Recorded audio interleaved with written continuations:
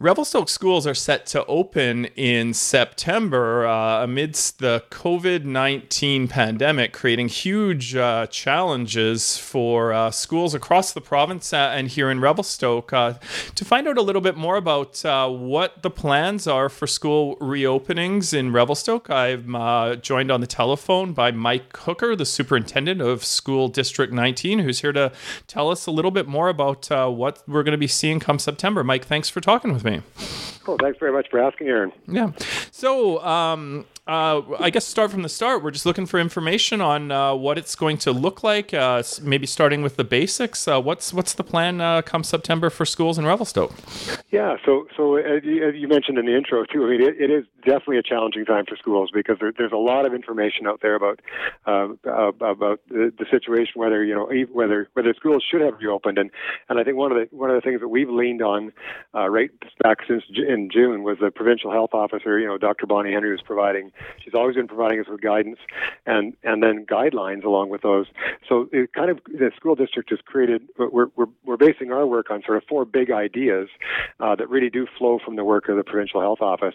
And the first one is that first and foremost is in a big picture way, is school is important, and it's important to the healthy development of children and youth. And I think you've heard that most often lately from Dr. Bonnie Henry talking about the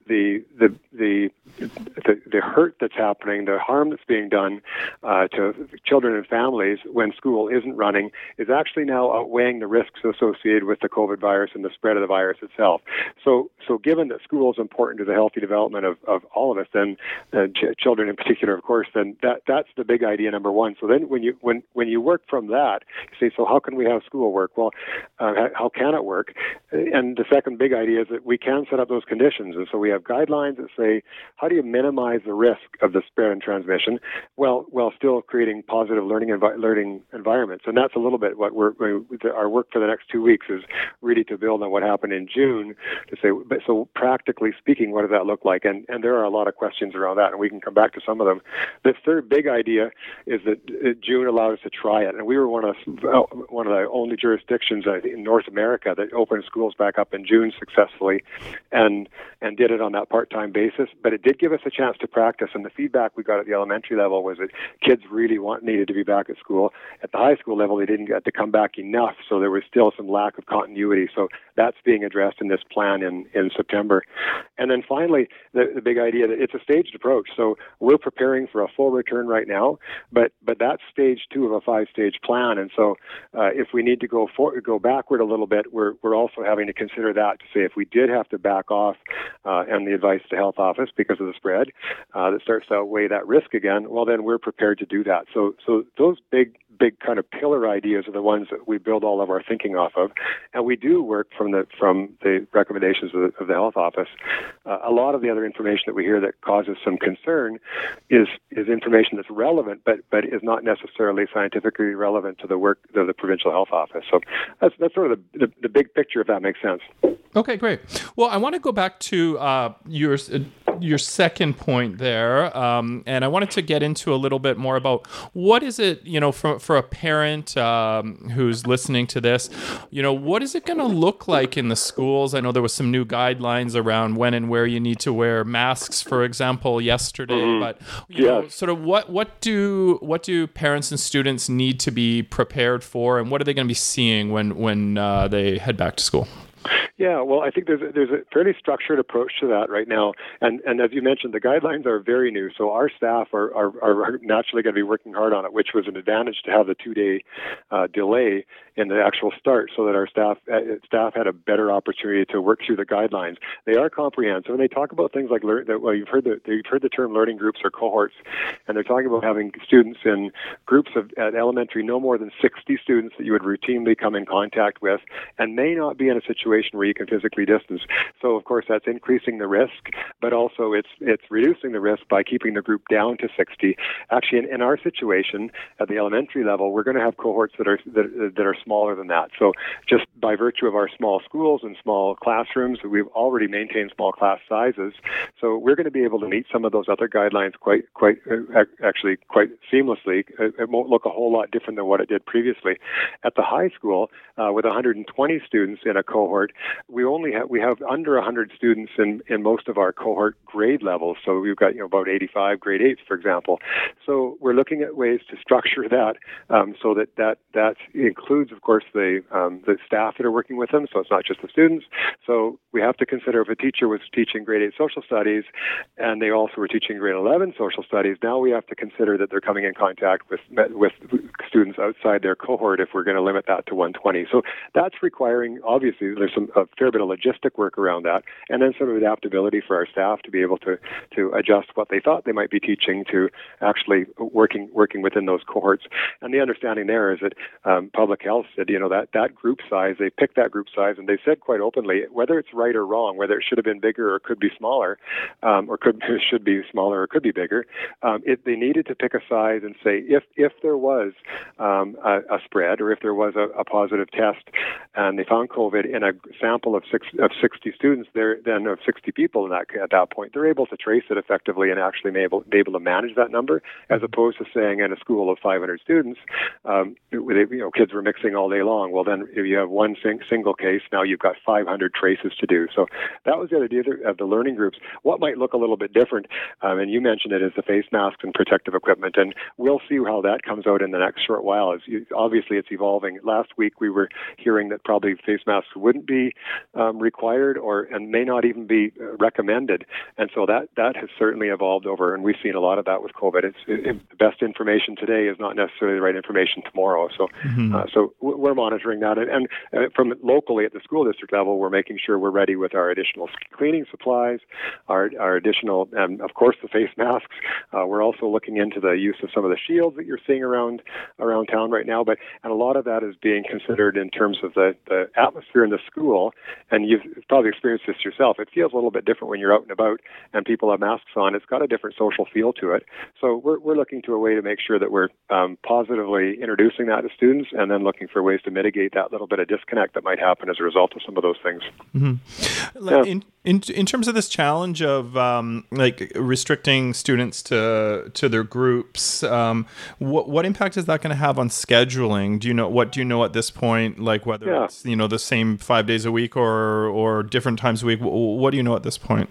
Yeah, at this point we know. I think the only thing some of the students are going to notice a little bit different is some restrictions and requirements around being outside and playtime and like unstructured times, where we're going to ask them to be really cautious and careful in terms of either staying in their groups or maintaining physical distance. And we know the younger the student, the more challenging that is.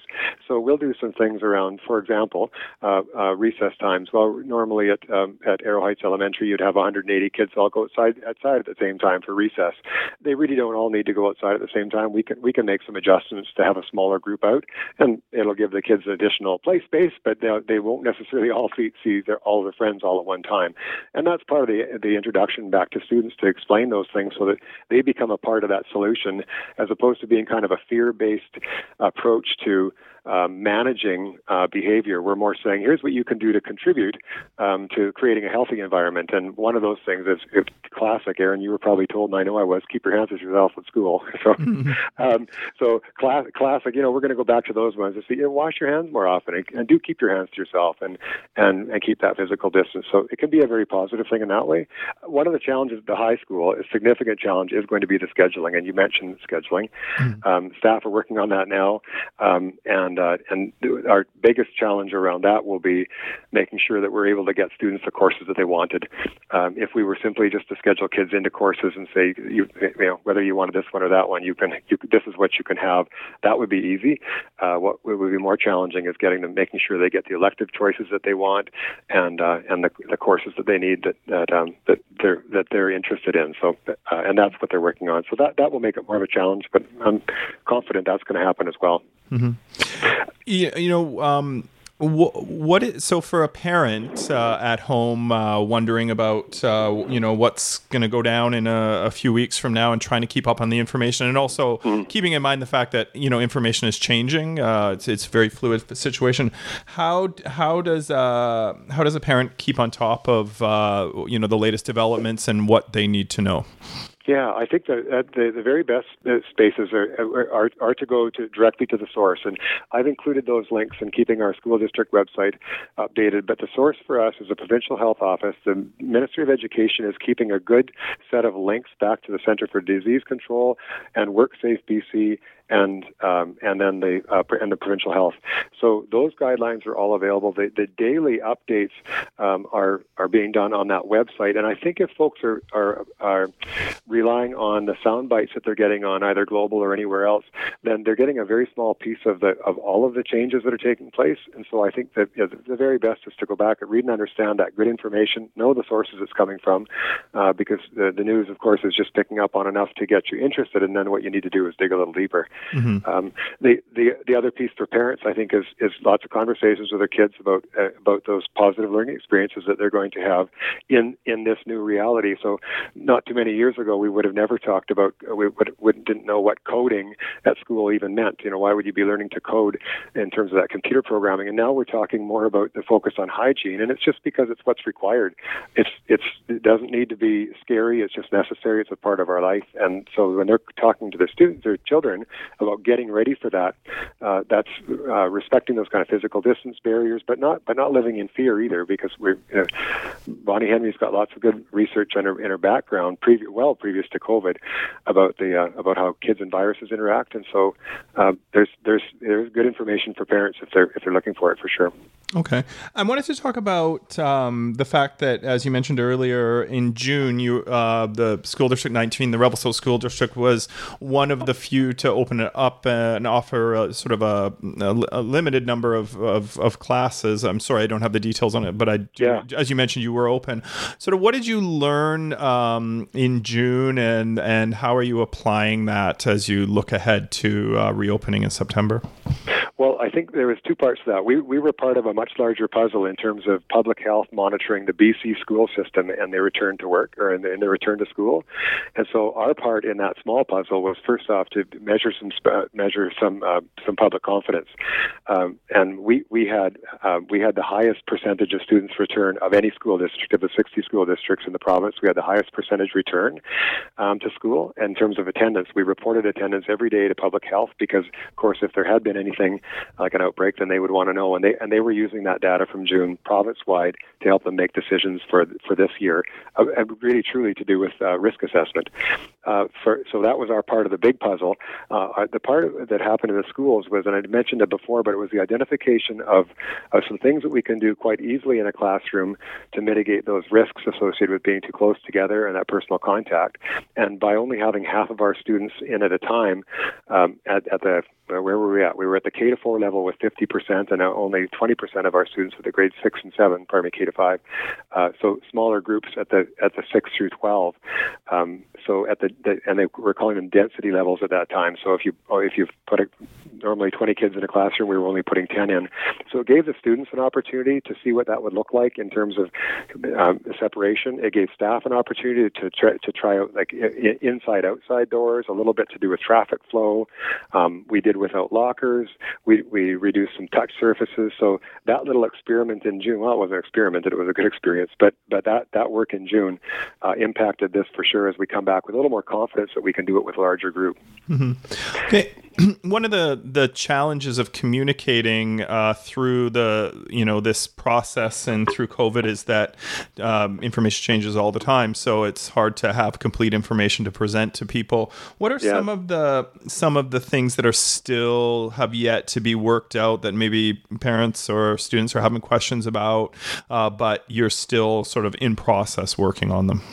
Yeah, I guess the two largest ones are to do with the learning groups or cohort groups, and how we're going to manage that part of the physical distancing and really tracking of students in that way, so that we don't feel like we've grouped them to the point where it feels very restrictive, and yet we're respecting those groupings. So we definitely have work to do on that. The other that we have a fair bit of more understanding and we don't have the information yet, but we know it's going to continue to evolve, and that's to do with the personal protective equipment, and particularly face masks. And we heard Bonnie Henry saying back in March, April, May that was the last line and the least effective line of defense.